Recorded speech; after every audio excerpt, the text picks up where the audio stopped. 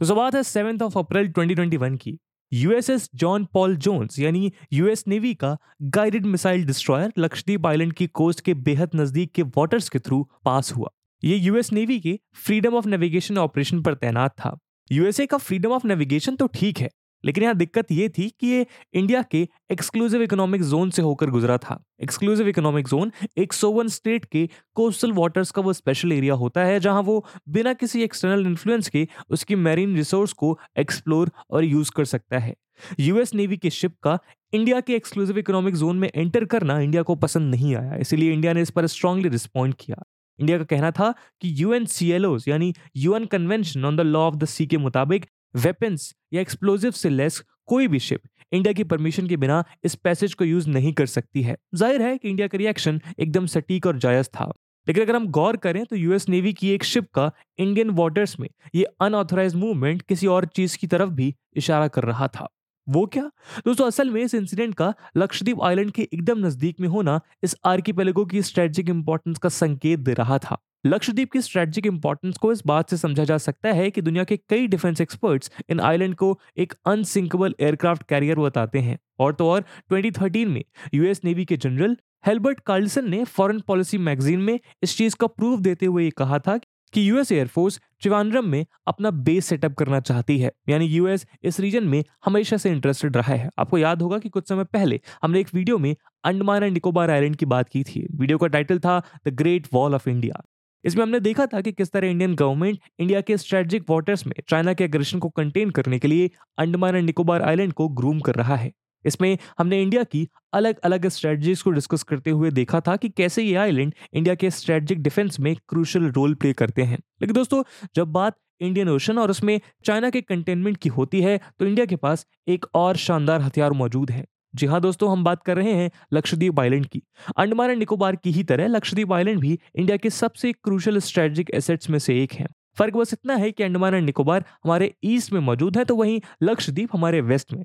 लेकिन अपनी इस स्ट्रेटेजिक लोकेशन के कारण ये आइलैंड भी हमारे लिए उतने ही अहम हो जाते हैं। हाल ही में इंडियन गवर्नमेंट ने एक सिग्निफिकेंट डिसीजन लेते हुए लक्षद्वीप के मिनिकॉय आइलैंड में एक एयर स्ट्रिप को डेवलप करने का प्रोजेक्ट लॉन्च किया है। एक्सपर्ट्स के मुताबिक इंडिया अपने इस मास्टर स्ट्रोक से इस रीजन में चाइना और पाकिस्तान के मिस एडवेंचर्स को कंट्रोल कर सकता है। तो दोस्तों, इस प्रोजेक्ट की क्या सिग्निफिकेंस है, ये इंडिया को किस तरह हेल्प करने वाला है, क्या चाइना और पाकिस्तान के थ्रेट के अगेंस्ट ये इंडिया का एक स्ट्रॉन्ग शील्ड बन सकता है? आज की वीडियो में हम आपके लिए इन्हीं सब सवालों को डिकोड करेंगे। लेकिन आगे बढ़ने से पहले मैं आपको बता दूं कि इस वीडियो की इंपॉर्टेंस यूपीएससी मेंस के GS2 के आईआर सेक्शन के लिहाज से काफी ज्यादा है। इसके बारे में हम वीडियो के अंत में और भी बात करेंगे, पर फिलहाल के लिए अपने डिस्कशन को हम आगे बढ़ाते हैं। आइए सबसे पहले इन आइलैंड के बेसिक्स के साथ इसकी स्ट्रेटेजिक इंपॉर्टेंस को समझते हैं। दोस्तों, लक्षद्वीप का लिटरल मीनिंग है 1 लाख आइलैंड। ये कई छोटे आइलैंड से मिलकर बना एक बेहद खूबसूरत आर्किपेलागो है। ये मेनलैंड इंडिया की वेस्टर्न कोस्ट से लगभग 400 किलोमीटर की दूरी पर स्थित है। लक्षद्वीप आर्किपेलागो 3 ग्रुप्स में डिवाइडेड है। इसमें नॉर्थ और साउथ ग्रुप 11 डिग्री नॉर्थ के पैरेलल से सेपरेटेड हैं। नॉर्थ ग्रुप में एमिंडवी आइलैंड मौजूद हैं, जबकि सदर्न ग्रुप में लाकेडिव आइलैंड आते हैं।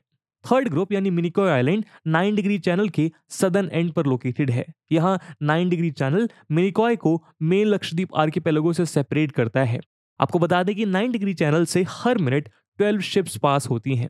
जी हाँ दोस्तों, इसीलिए इस चैनल को ग्लोबल शिपिंग रूट की लाइफलाइन भी कहा जाता है। इस चैनल को Europe, middle east, western Asia, south east Asia और फार ईस्ट से आने वाली हर मर्चेंट शिप यूज करती है।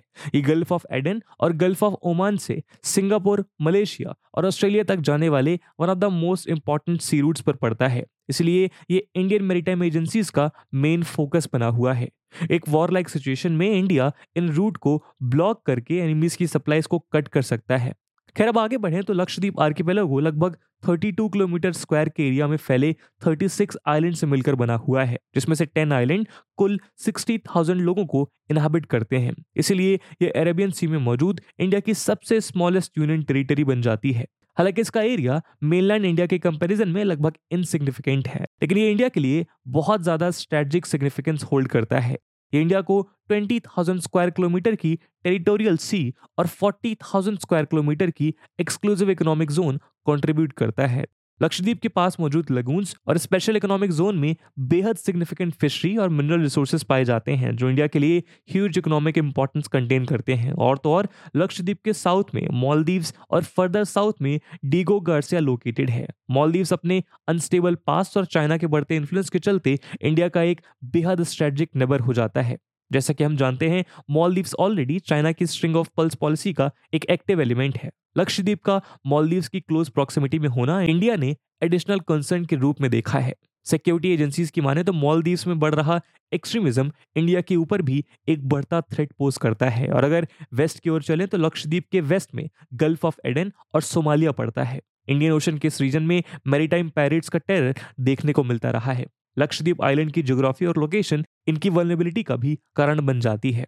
इसका सबसे बड़ा एग्जाम्पल हमें यहाँ पर प्रिवेलिंग नॉन स्टेट एक्टर्स की टेरर और पायरेसी में देखने को मिल जाता है। स्पेशली 2008 में हुए मुंबई अटैक्स के बाद तो ये चीज और भी क्लियर हो गई है। पिछले कुछ सालों में यहाँ पर पायरेसी के इंसिडेंट्स का बढ़ना इंडिया के सिक्योरिटी एस्टैब्लिशमेंट में एक नई डायमेंशन ऐड कर देता है। वहीं इन आइलैंड के ईस्ट में मुंबई और कोच्चि के नेवल बेसिस और त्रिवेंद्रम में इंडियन एयरफोर्स की सदर्न एयर कमांड मौजूद है। आपको बता दें कि सदर्न एयर कमांड को इस रीजन में इफेक्टिव मिलिट्री ओवरसाइट रखने के लिए 1984 में तत्कालीन पीएम इंदिरा गांधी ने इनॉग्रेट किया था। लेकिन त्रिवेंद्रम में एयरबेस के आइडिया को कई स्ट्रॉन्ग ग्रुप्स ने रेजिस्ट किया, इसीलिए इसकी कमांड तो त्रिवेंद्रम में रही, लेकिन मेन एयरबेस मेनलैंड में और अंदर शिफ्ट होते हुए तमिलनाडु के सुलूर में स्टैब्लिश किया गया। इससे अरेबियन सी में इस कमांड के कॉम्बैट की रीच रिस्ट्रिक्ट हो गई। इसके अलावा आपको बता दें कि आज की वेस्टर्न सी बोर्ड में भी हमें हैवी स्मगलिंग देखने को मिलती है। लक्षद्वीप के अनइनहैबिटेड आइलैंड से स्मॉलर बोट्स कोस्ट के अलोंग नॉर्थ केरला से कर्नाटका तक ड्रग्स और आर्म्स स्मगल करती हैं। तो दोस्तों, इस सब से आप अंदाजा लगा सकते हैं कि इन आइलैंड पर इंडिया का एक्टिव कंट्रोल कितना ज्यादा जरूरी है।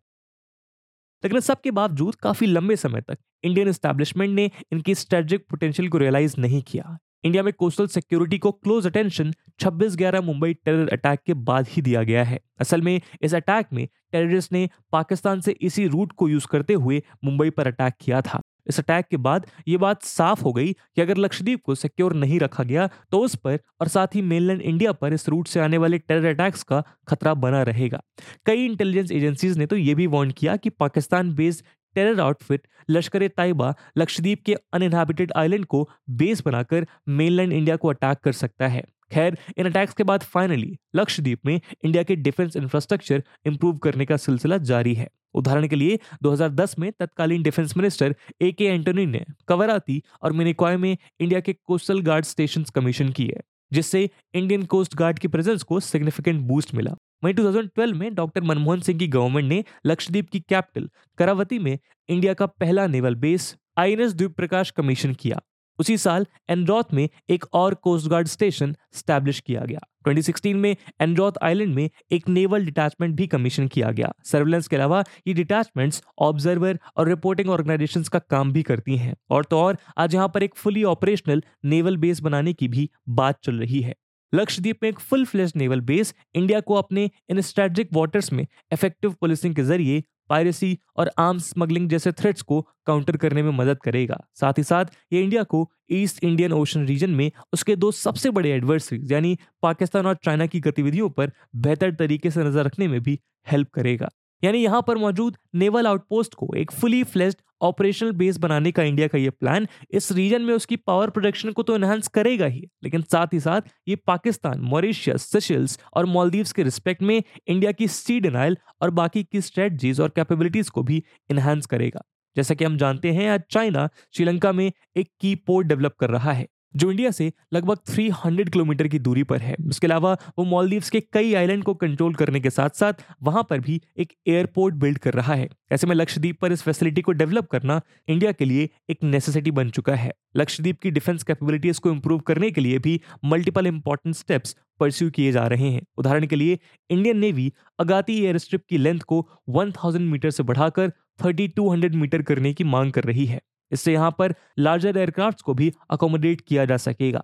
एक लॉन्गर रनवे की मदद से इंडियन नेवी के Boeing PA type Poseidon long range maritime reconnaissance aircraft और स्क्वाड्रन INAS 312 या एल्बेट्रॉस जो अभी तक तमिलनाडु के अराकोनम में मौजूद आईएनएस रजाली पर स्टेशन हैं, उनको भी यहां अकोमोडेट किया जा सकता है। एक्सपर्ट्स का कहना है कि यदि P8I अगाती से टेक ऑफ करता है तो इंडियन ओशन रीजन में इंडिया की आर्म्स और भी ज्यादा एक्सटेंड हो जाएंगी। यहां से साउथ अफ्रीका जैसे फार लोकेटेड पॉइंट्स को भी टच किया जा सकता है। यानी इन आइलैंड पर बनने वाले फॉरवर्ड बेसिस एयरक्राफ्ट्स को एक एक्सटेंडेड कॉम्बैट रेडियस प्रोवाइड करेंगे, जो किसी भी इमरजेंसी की सिचुएशन में इंडिया के लिए एक वरदान का काम कर सकते हैं। आज की तारीख में लक्षद्वीप को कोची में मौजूद सदर्न नेवल कमांड से ऑपरेट किया जाता है, लेकिन एक बार कर्नाटका के करवाई में कारवार नेवल बेस पूरी तरह से एक्टिव हो जाता है तो इस पूरे आर्किपेलागो को वहीं से हैंडल किया जाएगा। आपको बता दें कि कारवार प्रोजेक्ट का फेज 2 जो सुएज कैनाल के ईस्ट में सबसे बड़ा और सिग्निफिकेंट नेवल बेस है, वो नेक्स्ट ईयर के एंड तक कंप्लीट हो जाएगा। इसके अलावा जैसा कि हम जानते हैं, अंडमान एंड निकोबार आइलैंड की ही तरह लक्षद्वीप में भी गुड इंटरनेट कनेक्टिविटी नहीं मिलती है, लेकिन 2020 में गवर्नमेंट ने अंडमान में स्मूथ इंटरनेट कनेक्टिविटी के लिए उसको सबमरीन केबल से लिंक किया। उसी तरह आज इंडियन गवर्नमेंट लक्षद्वीप के लिए भी एक सिमिलर केबल पर काम कर रही है। इसके अलावा अगर टूरिज्म के पर्सपेक्टिव से देखें तो अभी तक यहाँ पर आने वाले फॉरेन टूरिस्ट को पहले मेनलैंड आना होता था, यहाँ आकर खुद को रजिस्टर करना होता था और वो फिर इन आइलैंड को विजिट कर पाते थे। लेकिन कोरोना वायरस पैंडेमिक से कुछ ही समय पहले गवर्नमेंट ने अंडमान के लिए इस रूल को स्क्रैप कर दिया। अब फॉरेन टूरिस्ट डायरेक्टली इन आइलैंड को एक्सेस कर सकते हैं। सोर्सेस की माने तो इंडियन गवर्नमेंट लक्षद्वीप के लिए भी ऐसे ही अरेंजमेंट्स इंप्लीमेंट करने की कोशिश कर रही है। तो दोस्तों, अभी हमने लक्षद्वीप आइलैंड की स्ट्रेटेजिक सिग्निफिकेंस और वल्नरेबिलिटीज को समझते हुए यहां पर स्टार्ट किए गए नेवल प्रोजेक्ट्स की बात की। लेकिन दोस्तों, इस रीजन की सिक्योरिटी को इंश्योर करने के लिए कोस्ट गार्ड और naval forces active air support के बिना ऑपरेट नहीं कर पाएंगी। इसी चीज को ध्यान में रखते हुए गवर्नमेंट ने यहां पर एक एयर स्ट्रिप को डेवलप करने का प्रोजेक्ट किक स्टार्ट किया है। दोस्तों, वही प्रोजेक्ट है जिसके बारे में हमने शुरू में बात की थी। उस प्रोजेक्ट को अनाउंस हुए कई साल बीत चुके हैं, लेकिन आज लगभग 12 साल बाद इसको फाइनली इंप्लीमेंट करने की बात की गई है। इस प्रोजेक्ट के तहत इंडियन गवर्नमेंट मिनिकॉय पर एक 2500 मीटर लॉन्ग एयर स्ट्रिप बनाने की बात कर रही है।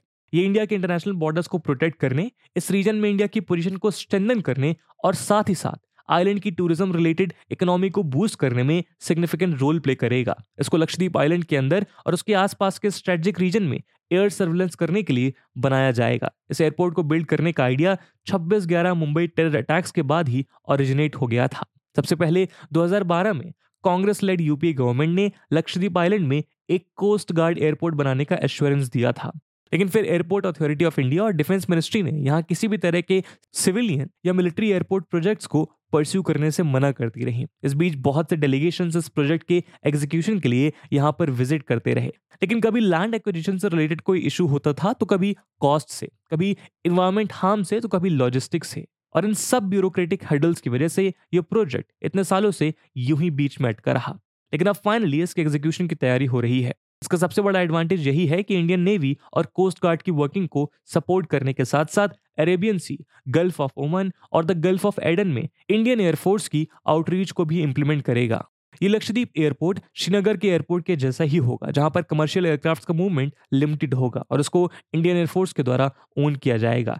इससे इंडियन कोस्ट गार्ड इस रीजन में अपनी पेट्रोलिंग को भी इंक्रीज कर पाएंगी। उदाहरण के लिए कोस्ट गार्ड फोर्सेस इस रीजन में होने वाले सस्पिशियस मूवमेंट को आइडेंटिफाई और टैकल करने में चॉपर्स का यूज कर पाएंगी। इसके अलावा न्यू एयरपोर्ट के थ्रू यहाँ आने वाले tourist hassle free travel enjoy कर पाएंगे। इसके बाद उनको फ्लाइट टिकट्स और अकोमोडेशन के हाई चार्जेस से राहत मिल पाएगी। यानी कुल मिलाकर ये प्रोजेक्ट इंडिया की कोस्टल सिक्योरिटी के साथ साथ इसके कोस्टल टूरिज्म के लिए भी सबसे क्रूशियल स्टेप रहेगा। तो इस समय इंडिया की गवर्नमेंट को चाहिए कि वो इसके एग्जीक्यूशन से हर पॉसिबल तरह के रेड टेप और पॉलिसी इनकंसिस्टेंसीज को हटाकर इंडिया की लॉन्ग टर्म सिक्योरिटी प्रिपेयर्डनेस की ओर आगे बढ़ते रहे। तो दोस्तों, ये थी बात लक्षद्वीप आइलैंड की। आपका इस मुद्दे को लेकर क्या ओपिनियन है, कमेंट सेक्शन में जरूर बताइएगा। और जैसा कि हमने वीडियो के पहले भाग में बताया था कि इस वीडियो की इंपॉर्टेंस यूपीएससी मेंस के लिहाज से काफी ज्यादा है, तो उसी इंपॉर्टेंस को देखते हुए एक सवाल हम आपके लिए छोड़कर जा रहे हैं, जिसको आपको कमेंट सेक्शन में आंसर करना है। And the question is, India navy's strong presence in the Lakshadweep will be an antidote to China's string of pearls strategy in Indian ocean, discuss. And with this question my friends, that's it for the video. I hope आपको video पसंद आई होगी, और अगर पसंद आई है तो अपने दोस्तों के साथ साझा करना मत भूलिएगा। हम मिलते हैं अगले वीडियो में, तब तक के लिए जय हिंद, जय भारत।